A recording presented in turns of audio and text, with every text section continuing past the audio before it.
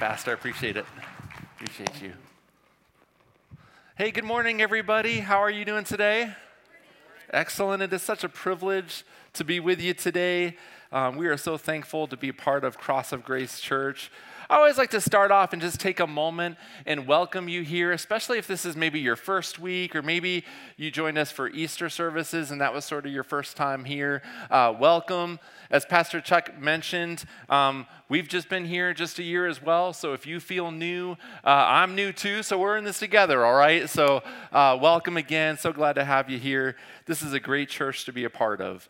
I always also like to take a moment and just thank those who serve in our church. I know that there's some folks even in our group today with some green shirts on. They serve with our children. There's people watching my daughters right now and teaching them God's word, which is a wonderful thing. We got to experience an amazing time of worship just now. We got a team in the back making sure everything sounds right and looks right. Can we just appreciate those that serve in the church? I love that. So church, I'm just so thankful to be a part of Cross of Grace. One of the things that I love about you as a church, just everybody that we've been able to meet and are still meeting, is I just love your sincere and authentic faith in our Lord and Savior Jesus Christ.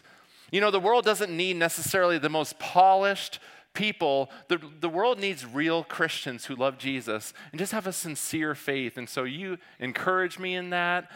Thank you for being this kind of church that sincerely worships and loves our Savior. I'm encouraged by that. And I also love being a part of a church that celebrates the resurrection in such a big way like we did a couple weeks ago at McKelligan Canyon. Wasn't that great? Wasn't that a great time of worship?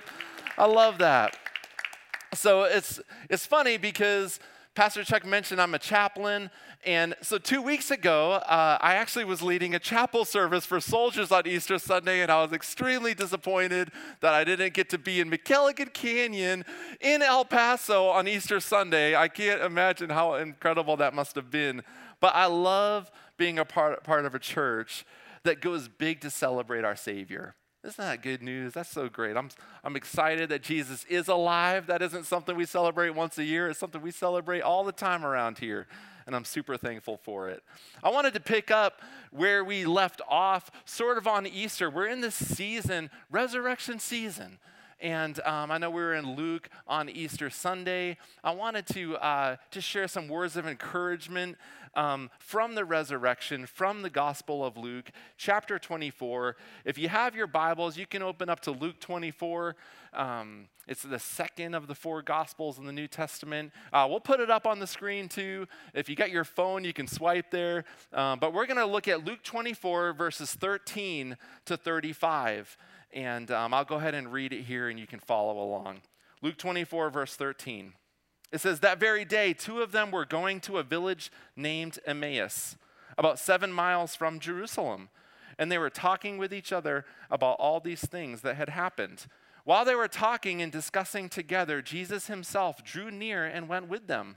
But their eyes were kept from recognizing him. And he said to them, 'What is this conversation you are holding with each other as you walk?' And they stood still, looking sad.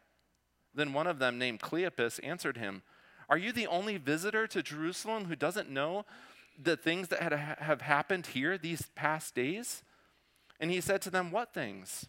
And they said to him, 'Concerning Jesus of Nazareth, a man who was a prophet, mighty in deed and word before God and all the people, and how our chief priests and rulers delivered him up to be condemned to death and crucified him.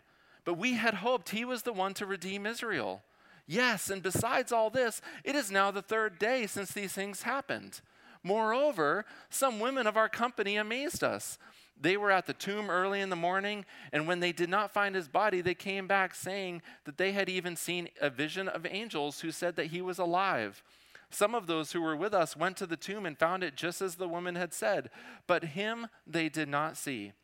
And he said to them, 'O foolish ones, and slow of heart to believe all that the prophets have spoken. Was it not necessary that the Christ should suffer these things and enter into his glory?' And beginning with Moses and all the prophets, he interpreted to them in all the scriptures the things concerning himself." So they drew near to the village to which they were going. He acted as if he were going further, but they urged him strongly, saying, "Stay with us, for it is toward evening, and the day is now far spent." So he went in to stay with them. And when he was at a table with them, he took the bread, he blessed it, and broke it and gave it to them. And their eyes were opened, and they recognized him. And he vanished from their sight. They said to each other, "Did not our hearts burn within us while he talked to us on the road, while he opened to us the scriptures?" And they rose that same hour and returned to Jerusalem. And they found the 11 and those who were with them gathered together, saying, "The Lord has risen indeed and has appeared to Simon." Then they told what had happened on the road and how he was known to them in the breaking of the bread. This is God's word, Cross of Grace Church. So I wanted to ask this question, and I might get a little bit of judgment for this, but I wanted to ask if anyone remembers the 2017 Super Bowl. It was the New England Patriots versus the Atlanta Falcons. I am from Maine, so I am a Patriots fan, okay? This is the part I was talking about with the judgment. That Super Bowl was the greatest comeback in Super Bowl history, so it may not mean a lot to maybe everybody here, but it was important to me that day. I remember where I was in this game. I was in Colorado with my wife's family, so I was with the in-laws. I really regret to say I was not the most godly person during most of that game. I wasn't exhibiting the character of Jesus, as I was watching my team get beat really bad in this game. It was the first 3 quarters were just bad. I was discouraged. The fourth quarter, they started to catch up, and I was stressful. My nieces were running through the hall. I'm like, "Hey, quiet. We're trying to watch the game, And it was just a stressful time. It went into overtime. I was sweating. There was a couple times where I felt like I had to leave the room. And finally, it got to the point where the game was over, and the Patriots had won the Super Bowl in the most stressful of circumstances, okay? And they had won the game. I bring that up today because I went through a range of feelings. I remember even talking to some friends about the game after the game, and they had even told me how they had shut the TV off in the third quarter, I mean, they just gave up on it, and they said, "I'm done with this. This is not making me happy." And they were pretty stressed out over it. And I bring this up because we experience these kinds of feelings in real life often. I mean, maybe you're here and you're like, "Chapman, I don't care about the Patriots or the Super Bowl for that matter." But maybe you're here and there's areas of life that you can point to and you say, "Yeah, for the first 3 quarters, it's kind of been discouraging. And I'm in the fourth quarter and I'm now just stressed out. And I'm not sure how this thing's going to end up." Maybe there's a family situation. It could be with a child, or maybe in your marriage where you've just been discouraged. And it's felt like it's been a while this way. Maybe there's a job situation or in your finances where every day or every month feels so stressful. Maybe there's even an area of sin in your life that you've said to yourself, "Man, I've tried and I've tried and I've tried, and I still struggle with this thing, and I'm just discouraged. I'm wondering if I'm going to get to the other side of this." So often we can face those kind of circumstances. It's like 3 quarters of discouragement, and then the fourth quarter only brings more stress. And we're wondering what's going to happen. And like some of my friends on that Patriots game, sometimes we can be tempted, I'm checking out.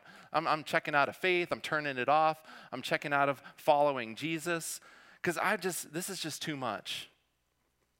And I want to go into these scriptures today. I want to encourage you from Luke chapter 24. I want to encourage you with the reality of the risen Savior today, because so often in life, that was just a football game, and it happened to have a good ending. But you know what? Sometimes in life, it feels like it's Friday, and there's all kinds of death. But you need to know from our Savior, that's not the end of the story. He rose again on Sunday. Amen, church? And that is what we celebrate, and that's what I want to encourage you with today from the scriptures as well. And so in this passage in Luke, picking right up from Easter Sunday, Jesus has just defeated sin and death. He rose again on the third day, and one of the first places we see the risen Savior is right here in Luke 24. And it's really this interesting story, isn't it? There's two people walking 7 miles away from Jerusalem. We only know one of their names, Cleopas. We really don't know a lot about them. We don't even know the other person's name at all. Could be a spouse, could be another friend. We know so little about this couple. And at the same time, they're heading to Emmaus, and they're leaving Jerusalem. And this is a little bit odd. Jerusalem was kind of, at this time, it was kind of the center of where God's activity was happening. The disciples were in Jerusalem. Jesus died on the cross and rose again in Jerusalem. You might remember that even Jesus told his disciples to wait in Jerusalem for the coming of the Holy Spirit. And this couple, it's like they're leaving sort of this place where God's people are and the center of his activity, and they're going back to Emmaus. And I really think it's almost this picture of them in some ways leaving faith, leaving Jesus, maybe going back to life before Jesus was a part of their lives. So there's this song about this passage of scripture from a Christian artist I like to listen to. And there's a lyric from the song that says, "Two fools on the road to Emmaus, it might as well be you and me." The funny thing is, when my mom hears this song, she thinks the lyric goes, or she's thought for a long time that the lyric goes, "Two fools on the road to a mess, it might as well be you and me."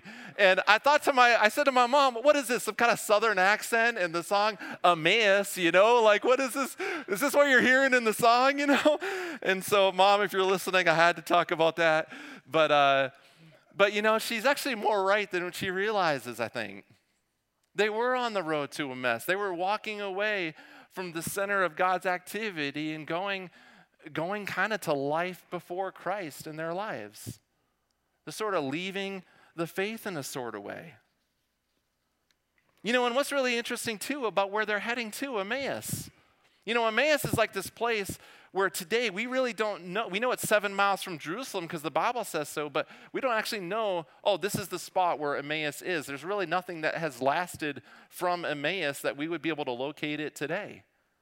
It's really kind of an interesting setup to a story. Two people, we only know one of them, and that person we don't even know very well, going the wrong direction, the opposite way, to a place that we don't even know where it is. There's so much insignificance about this whole setup in this passage. And yet in verse 15, this is what we find is it says, while they were talking and discussing together, heading the wrong way, the Bible says Jesus himself drew near and went to them. Now, if I was Jesus's PR guy, you just rose from the dead, Jesus. We got to do this big, okay? So I want to get the emperors together, the religious leaders. Let's kind of like rent out the Colosseum, everybody, and let's just have a big moment. Ta-da, I'm alive again, right? But Jesus does something so different here. One of the first places he reveals himself as the risen Savior is to two people we don't really know going the wrong way to just a regular place that we don't even know today. And this tells us so much about the character of God. So often we think to ourselves, man, God, he wants to reveal himself to the uber spiritual people or the most powerful in society. He's most concerned with the most important people in our world. But what we find in this scripture here today, and really about the character of our Savior, is that every person has significance to God. And if he would set aside in his schedule of being the resurrected Savior, he would set aside some time for a couple people we don't know very much, regular people, going the wrong way to just some ordinary place. Church, you got to believe Jesus has time to meet with you and me as well, amen? This is who he is. And this is what we learn about our Savior. He's the God who knows us personally, loves us individually, and speaks to us even in those moments of places where we feel so insignificant. Maybe there's somebody here today where this is just for you today. Maybe you've just sort of felt like maybe the world or other people or somebody you work with has sort of treated you like you don't matter too much. You need to know the God of heaven and earth knows you, loves you. He knows even all the messed up stuff. The Bible tells us in the book of Romans that while we were sinners, Christ died for us. He knows everything about you, and he still loves you. That's who he is. We've been studying Ephesians. I love what the Bible says in the book of Ephesians, chapter 2, verse 10, that we are God's masterpiece. That's who God says you are. You have so much significance to our Savior. Created in Christ Jesus to do good works, which he prepared in advance for you to do. That's who you are. That's what this scripture communicates to us about our Savior Jesus. Sometimes we think to ourselves, man, when it comes to prayer and it comes to the things that I talk to God about, I have to just talk to God about the God-sized prayers. I'm trying to pray about, I got to end world poverty, or I'm praying for peace on earth, because God doesn't want to hear about my own sort of issues or situations. I got to pray about the God-sized stuff. But and that's good, by the way. We ought to pray that way. But what I love about this scripture is that every person is significant to God, and that means the things that are issues in your life or problems that you might be facing, they may seem small to you, but they're not small to the Lord. He invites us to share all those things with him. I love that about this passage and about our Lord. Other times we might think to ourselves, we have to have it all together before we can meet with God. Sometimes we think we have to have arrived in some sort of place in order to have a relationship with God. And sometimes, I find people that think this way is they say to themselves, once I clean my life up and I get my act together, then God will meet with me. But what we find in this passage is this couple is actually walking the wrong way. They're going to the wrong place. And the Bible talks us, it's on this 7-mile journey, as they're going the wrong way, that's actually when Jesus shows up to meet with them. And I think it's so interesting. Yeah, we can think so often, well, I have to have my life together before God will meet with me. And he's actually meeting with this couple when they're making the wrong decisions. Maybe you've had days where you've maybe had a fight with your spouse and you think to yourself, oh man, I can't go to church now. I just had a big fight this morning. I can't show up in this kind of a situation. Or maybe you've thought to yourself, man, I'm still struggling with sin. God must want nothing to do with me. Or maybe you've had thoughts like I've had sometimes where I think to myself, man, God must just be so disappointed in me because I'm not a good enough chaplain, or I'm not a good enough husband, or a good enough dad. You need to know it's as this couple's going the wrong way that Jesus stops and meets with them. And so you might be thinking to yourself, man, I've gone the wrong way a lot of times. And maybe you're in a season of your life right now where you're like, yeah, I've kind of been making the wrong choices. I'm going the wrong way. And there's something inside of me saying, this is not a good idea. This isn't going to end well for me. Let me just encourage you. One of the works of the Holy Spirit, the Bible tells us, is to convict us of sin. You see, what Jesus does is he shows up as we're going the wrong way, and he's so good because he invites us to go a different way, in a better way. And you might think to yourself, well, I've sinned so much, God wants nothing to do with me, but that's a lie. That's exactly when Jesus is showing up and saying, no, let me show you a better way because I love you this much. That's our Savior that we see here meeting with this couple on the road to Emmaus, right? And he meets us on that same road as well. So Jesus, he meets this couple on the road to Emmaus. And I think God just has this great sense of humor here. This couple, they're involved in this personal discussion about everything that happened to Jesus over the Easter weekend. And so they're just, can you believe it? He died on the cross. We really had all these big hopes for this. And they're having this personal discussion. And then all of a sudden, hey guys, what you talking about? Like, whoa, hey, where'd you come from, right? That's funny right there. If you read that, that is pretty good. He says, hey, what are you talking about? And the Bible says in verse 16, but their eyes were kept from recognizing him.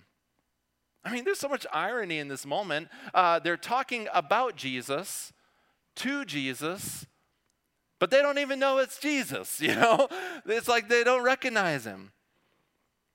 And as you keep reading, you find man, they're just so focused on their own discouragement, their own disappointment, that the very one that they're hoping in is right in front of them and they don't even see him.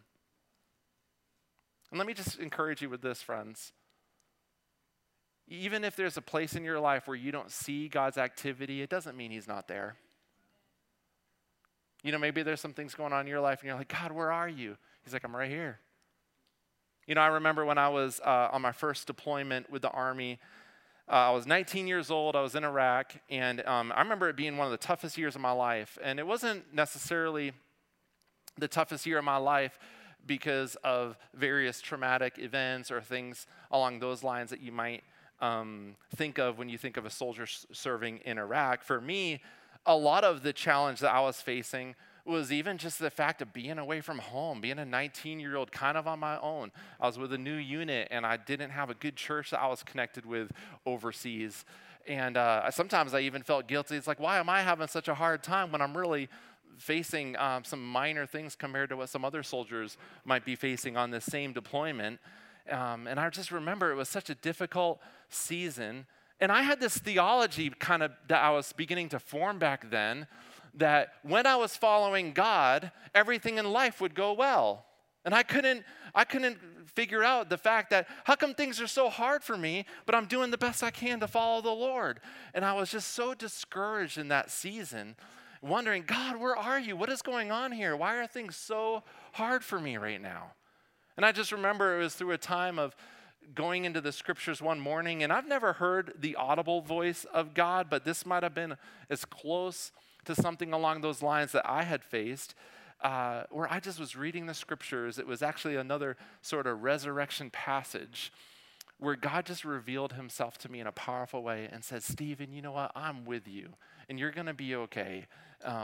Yeah, it's not easy, and there's things I'm doing in you that you don't even know right now. And I just remember just in a powerful way, just sensing the love of Jesus, sensing and understanding I'm not alone. And even though I haven't seen God's hand or understood exactly what God was doing, it didn't mean he wasn't there.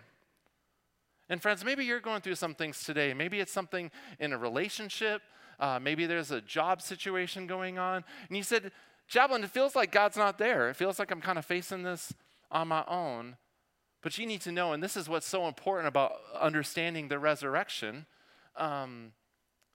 we don't worship a dead God. Jesus is alive. And if he's alive, it means he is there. It means he is with us through everything that he's facing.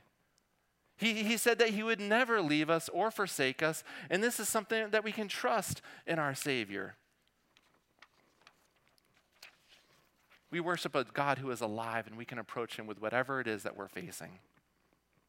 And so Jesus is walking with this couple, and they just begin to share, he asks this question to them. He says in verse 17, so what's this conversation that you're holding with each other as you walk? And their response here is actually quite rude when you read it.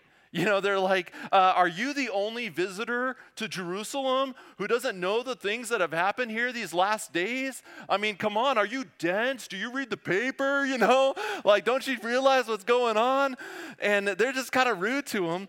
And I love what Jesus does here. Are you the only visitor who doesn't know what's happened here these past couple days? And Jesus just says in verse 19, what things? Like, tell me about it, And I love that. I mean, he's not mad at them. He's not angry with them. He just says, tell me about it. What happened? And what the church is what I love about the Lord is he just invites them to share their hearts with him in a powerful way. Jesus isn't afraid of our discouragement. He's not afraid of our disappointments. Even when their discouragement and disappointment is based on even some bad theology, Jesus isn't afraid of that. He invites, hey, tell me about it. Talk to me about these things. And so he does. He asks them, what things? What's going on? Tell me about it. Oh, nothing, Jesus. It's cool. I got it. Not a big deal. I'm glad that's not what they said. But that's what we can say sometimes, right? I'm a soldier. I know sometimes how many soldiers can think about some of these things. No, I'm going to just handle this myself. I'm going to just keep this to myself. Let me encourage you. Jesus invited them. He invites you and me to share openly with him. And so that's what they do. They just launch into it.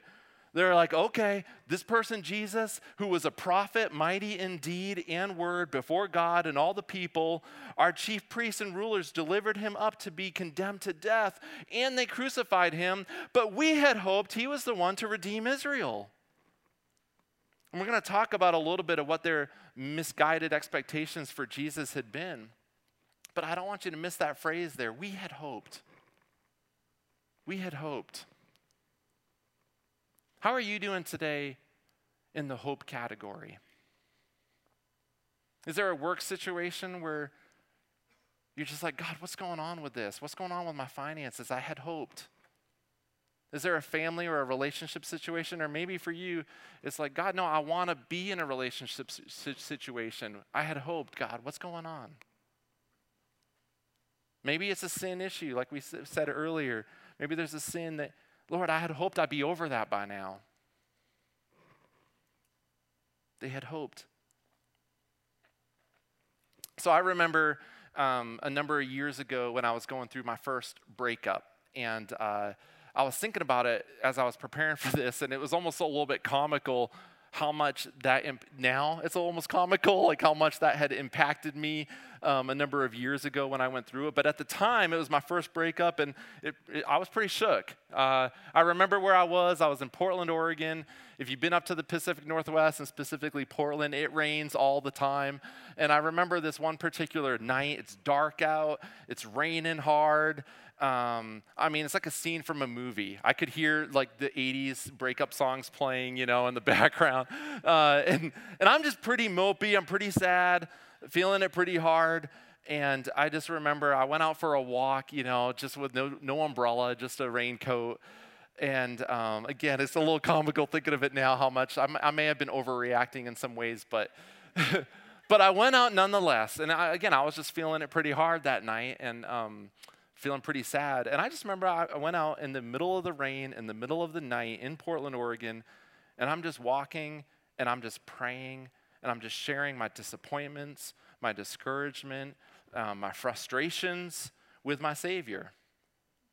And it might have been a funny scene actually to see, because, a guy just walking on the sidewalk in the middle of the night talking to who knows who, and might have been a funny scene. But thinking about it again in Portland, Oregon, maybe it actually fit in okay, I don't know. But that was me this night. But I just remember the Holy Spirit in a powerful way just laying on my heart that Jesus has always been my closest friend and will always be that closest friend in my life. And that he loves me beyond measure despite the rejection I might have been feeling. Let me just encourage you, if you're in some situations where you're facing feelings of hopelessness or despair, maybe discouragement, the Bible tells us in Psalms 34, verse 18, that the Lord is close to the brokenhearted and he saves those who are crushed in spirit. Church, there's nobody better for you to share your heart with than with Jesus. Maybe you think to yourself, well, no, I got to put on a brave face. Let me tell you, you don't got to put on a brave face with Jesus. He knows about it anyway, right? You might as well open up your heart and tell him to it. And here's what I find, is every area of our life we open up to the Lord, those are the places of our life that we find healing. And that's what we need to do. So this couple, they left Jerusalem. They're heading for Emmaus.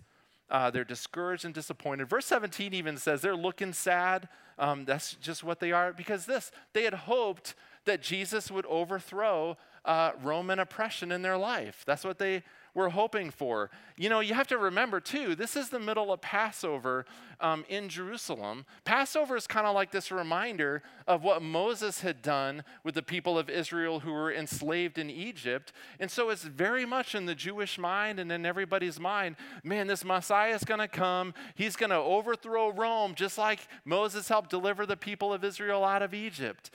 And it's in this moment that they're feeling this disappointment, because they thought, well, you know what though? He's the Messiah and he died on Friday. So it's over. It's not going to happen. We're just stuck in the same government and rule of Rome, and it's just not going to happen. Meanwhile, they're walking with Jesus, and I love what Jesus does here. He just starts up a little community group Bible study right here on the walk, you know? I mean, if I was seeing the community group sign-ups and one of the groups said Jesus is the Bible study leader, you know, I'm like, hey, sign me up for that group, you know, that's the one I want to be part of. In verse 27, it says, "And beginning with Moses and all the prophets, he interpreted to them all the scriptures and things concerning himself." Jesus just opens up the Bible, starts a Bible study right here on the walk. And I don't know everything that Jesus said to them in this moment.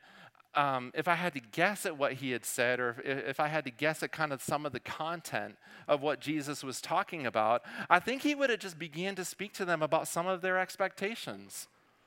You know, he might have said that you've been waiting and praying for someone who's going to overthrow the Roman Empire, maybe a lot like how God used Moses to deliver the people of Israel out of slavery in Egypt. But I think Jesus might have begun to share with them in this moment, you need to realize the source of slavery and oppression isn't an empire. It's not Rome. It's not Egypt. It's not Russia.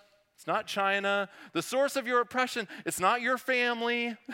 It's not your job. It's not even some of the difficult situations we might face with our kids. The source of slavery and oppression in our lives is our wayward hearts towards God. It's the sin that wants to have power over our lives. And so Jesus is saying to them, I'm not going to just deal with a symptom.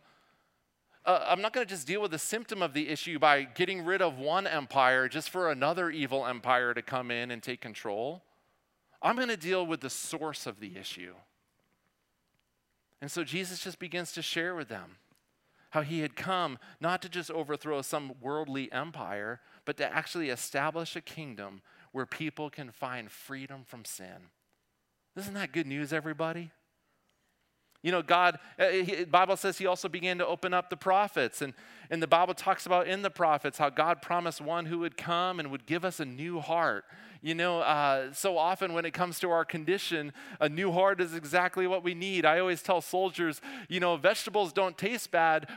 I mean, it's easy to eat vegetables when you don't think they taste bad. Right? God, what he does is he gives you a new heart that literally has new desires in your life. And so the things that were once pleasing but were sinful don't seem so appealing anymore. And God starts giving you a new heart where your desires are changing from the inside out. I think as Jesus was opening up the prophets and describing his work at the cross to pay for our sin and give us that new heart, I think he might have opened up to them possibly Isaiah 53. If you're familiar with Isaiah 53, here's what it says in verse 11. It says in Isaiah 53:11, after he has suffered, which is Jesus, talking about Jesus, he will see the light of life. You see that resurrection language there? He will see the light of life and be satisfied. By his knowledge, my righteous servant will justify many, and he will bear their iniquities. Iniquities is like a big word for sin. He's going to bear their sin. Therefore, I will give him a portion among the great, and he'll divide the spoils with the strong, because he poured out his life unto death and was numbered with the transgressors. For he bore the sin of many and made intercession for the transgressors.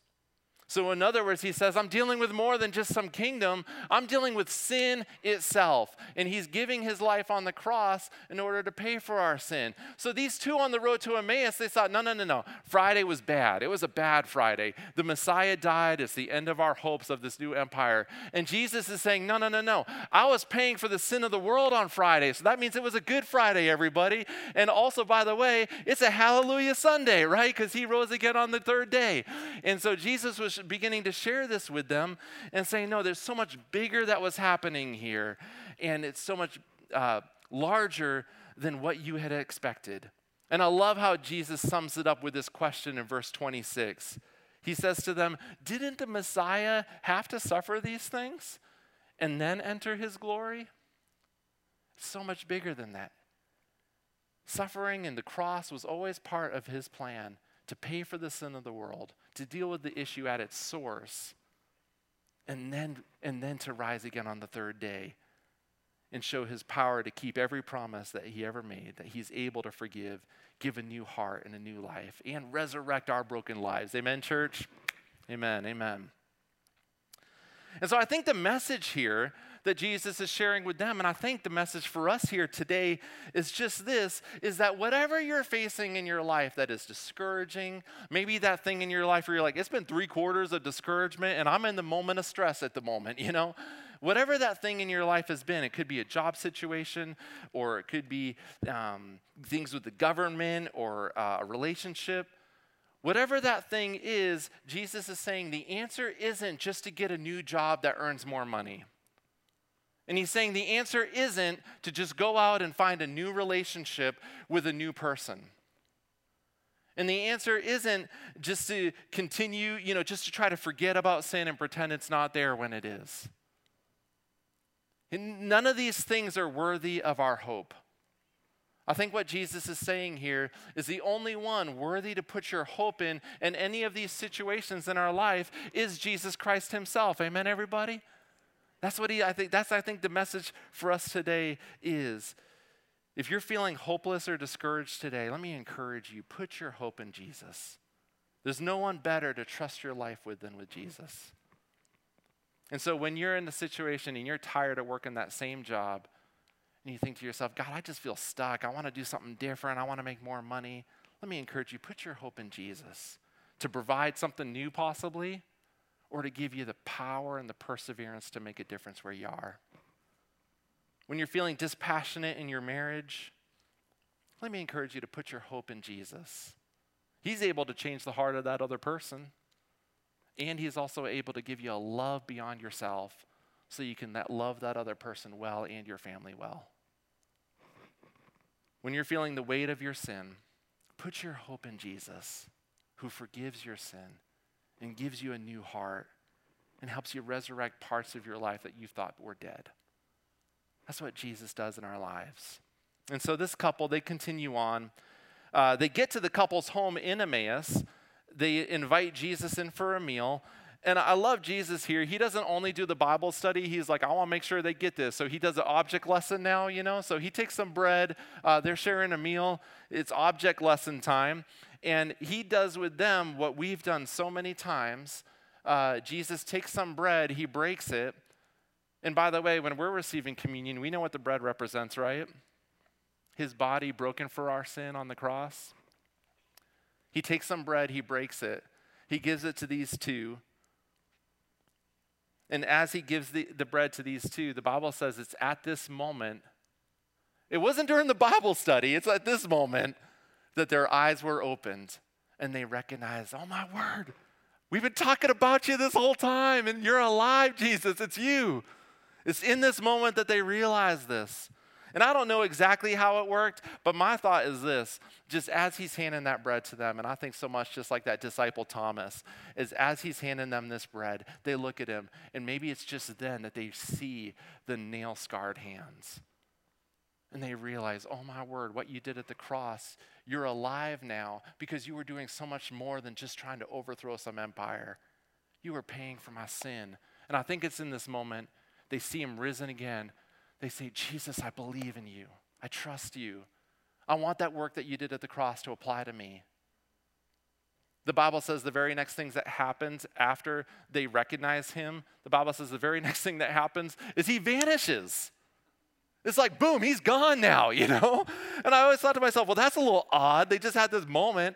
But here's what I think is happening is just like a good soldier, I think it's like, nope, mission complete. Like, this is what I was trying to come in here to do. A couple discouraged people who matter to Jesus, by the way, going the wrong way. He comes with them, explains to them the gospel, the meaning of what he was doing at the cross and that he rose again. And they got it. So he's like, I'm done here.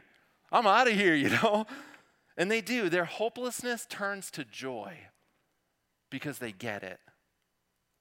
And so, church, as we close today, I want to give you a chance to respond because just like I talked about at the beginning with that Patriots game and some of the feelings that we face, even just in life, it might be the fourth quarter and I might feel very stressful, but just like it felt stressful potentially on Friday. The story's not over.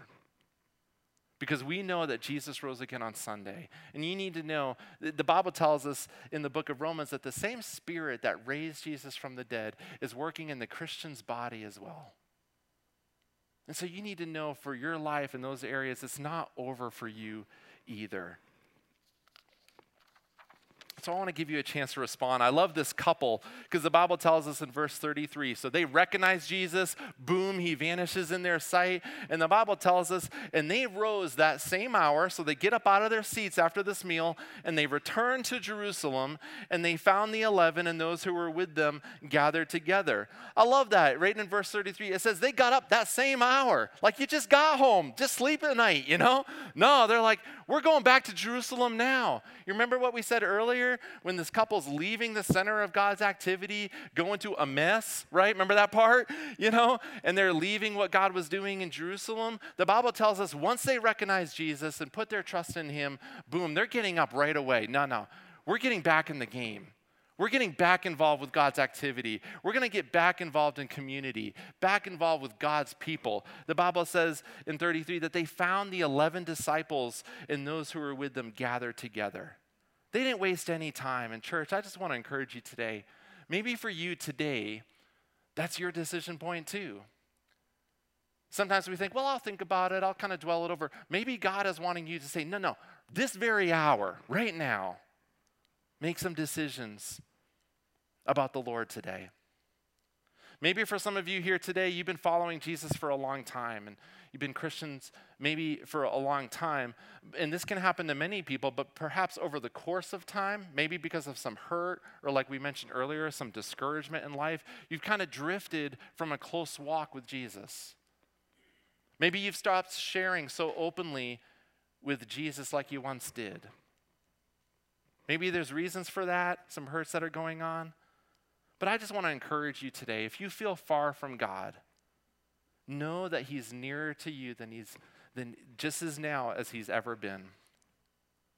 That you are significant to God, that he's working even when you don't see it, that he's not afraid of your discouragement or disappointment, and he invites us to put our hope the only place where it ought to be, which is in him.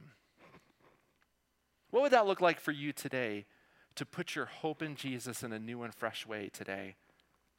In your work situations, maybe with some area of sin in your life, maybe in a relationship or a marriage.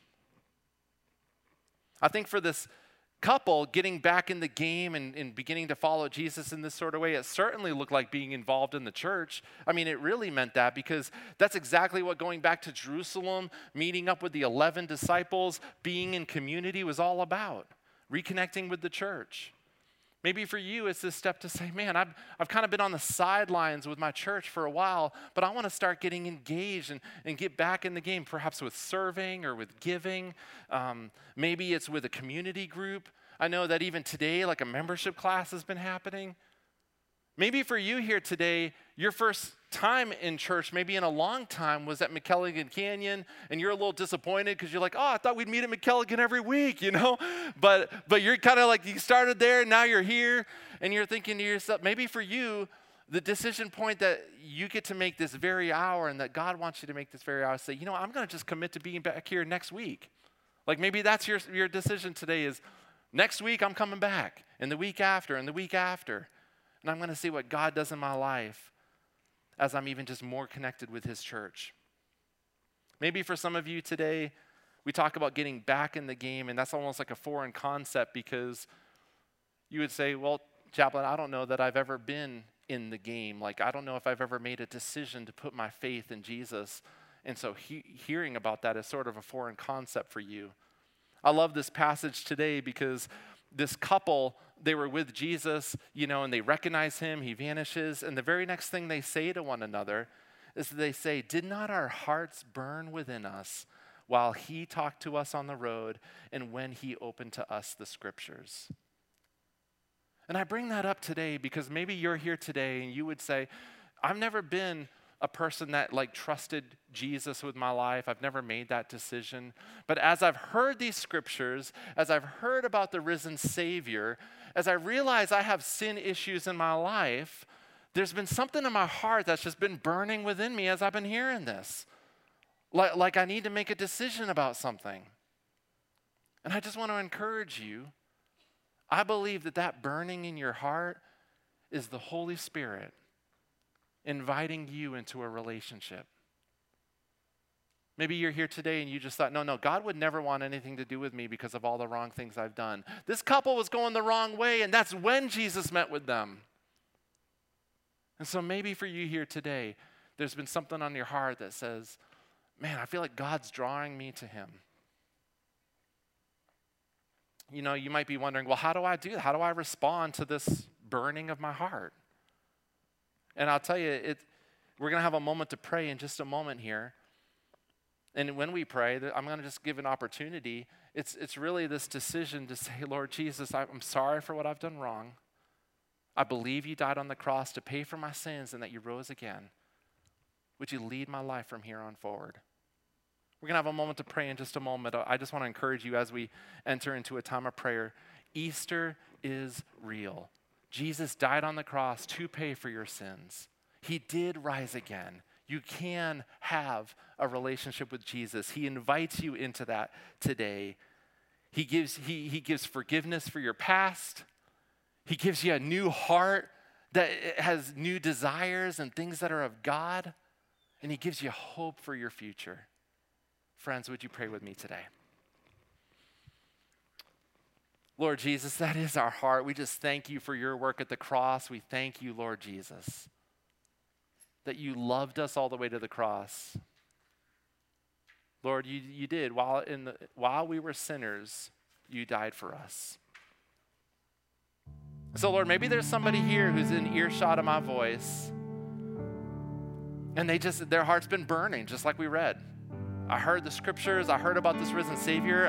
I've always been skeptical of it, but there's something burning in my heart right now. Your word says that couple, that very hour, they got up, they went back to Jerusalem, got back in the game. Maybe for somebody here today, your heart's burning within you. It's because the Holy Spirit is drawing you and inviting you into a relationship with Jesus. It's like we shared just a moment ago. How do I step into that relationship? Well, we're praying right now. And so if you're here, just in your heart, really, I want it to, just like we said, be sincere between you and the Lord. If that's you just in your own way, in your own heart, you don't got to say it out loud or anything. But just say between you and the Lord, Lord, I'm sorry for my sin. I realize I've been going the wrong way and it's not ended well for me. Thank you, Jesus, that you're coming to me in the midst of this wrong direction and you're inviting me to change course. I'm sorry for my sin, Lord. And I believe that you died on the cross, not only just to overthrow some oppressive empire, but Lord, you died on the cross to deal with the source of the issue, which is my wayward heart. Lord, would you give me a new heart? Change my desires. Lord, I want you to save me, but not only be my Savior, I want you to be my King too. I want to follow you. So Lord, would you lead my life from here on forward? I'm done my own way. I want to get on God's way. Lord, would you lead my life from here on forward? If that's you here today and you pray that, and I mean, it's just in your heart, it's that sincere relationship with Jesus. If you prayed that today, the Bible says you enter into God's family. That's good news, everybody. Maybe you've been here a long time. Maybe you've been a follower of Jesus for a long time. And today is kind of not about maybe making a decision of faith, but maybe today is about sort of you've been on kind of a distant relationship with God for a while now. And God is inviting you to say, no, let's get back in the game. Friday wasn't game over. Friday was the start of new life. And maybe there's some areas of your life that you need God to resurrect, that you need God to pour some hope into. Let me encourage you, lean into your relationship with God. And Lord Jesus, that's my prayer today for us, that we would lean into our relationship with you, that we would put our hope in the only one that hope ought to be put in, which is you, Lord Jesus. That's what we want to do today. And so for everybody in earshot of my voice making those decisions, thank you, Jesus, that you hear every prayer, that there's no prayer too small, that you love even us. We pray these things in the mighty name of Jesus. And everybody said, Amen. Amen, amen. Well, hey, church, let me invite you to stand to your feet. We're going to close and respond with a time of worship. Let's sing this next song with everything in us. Thanks so much.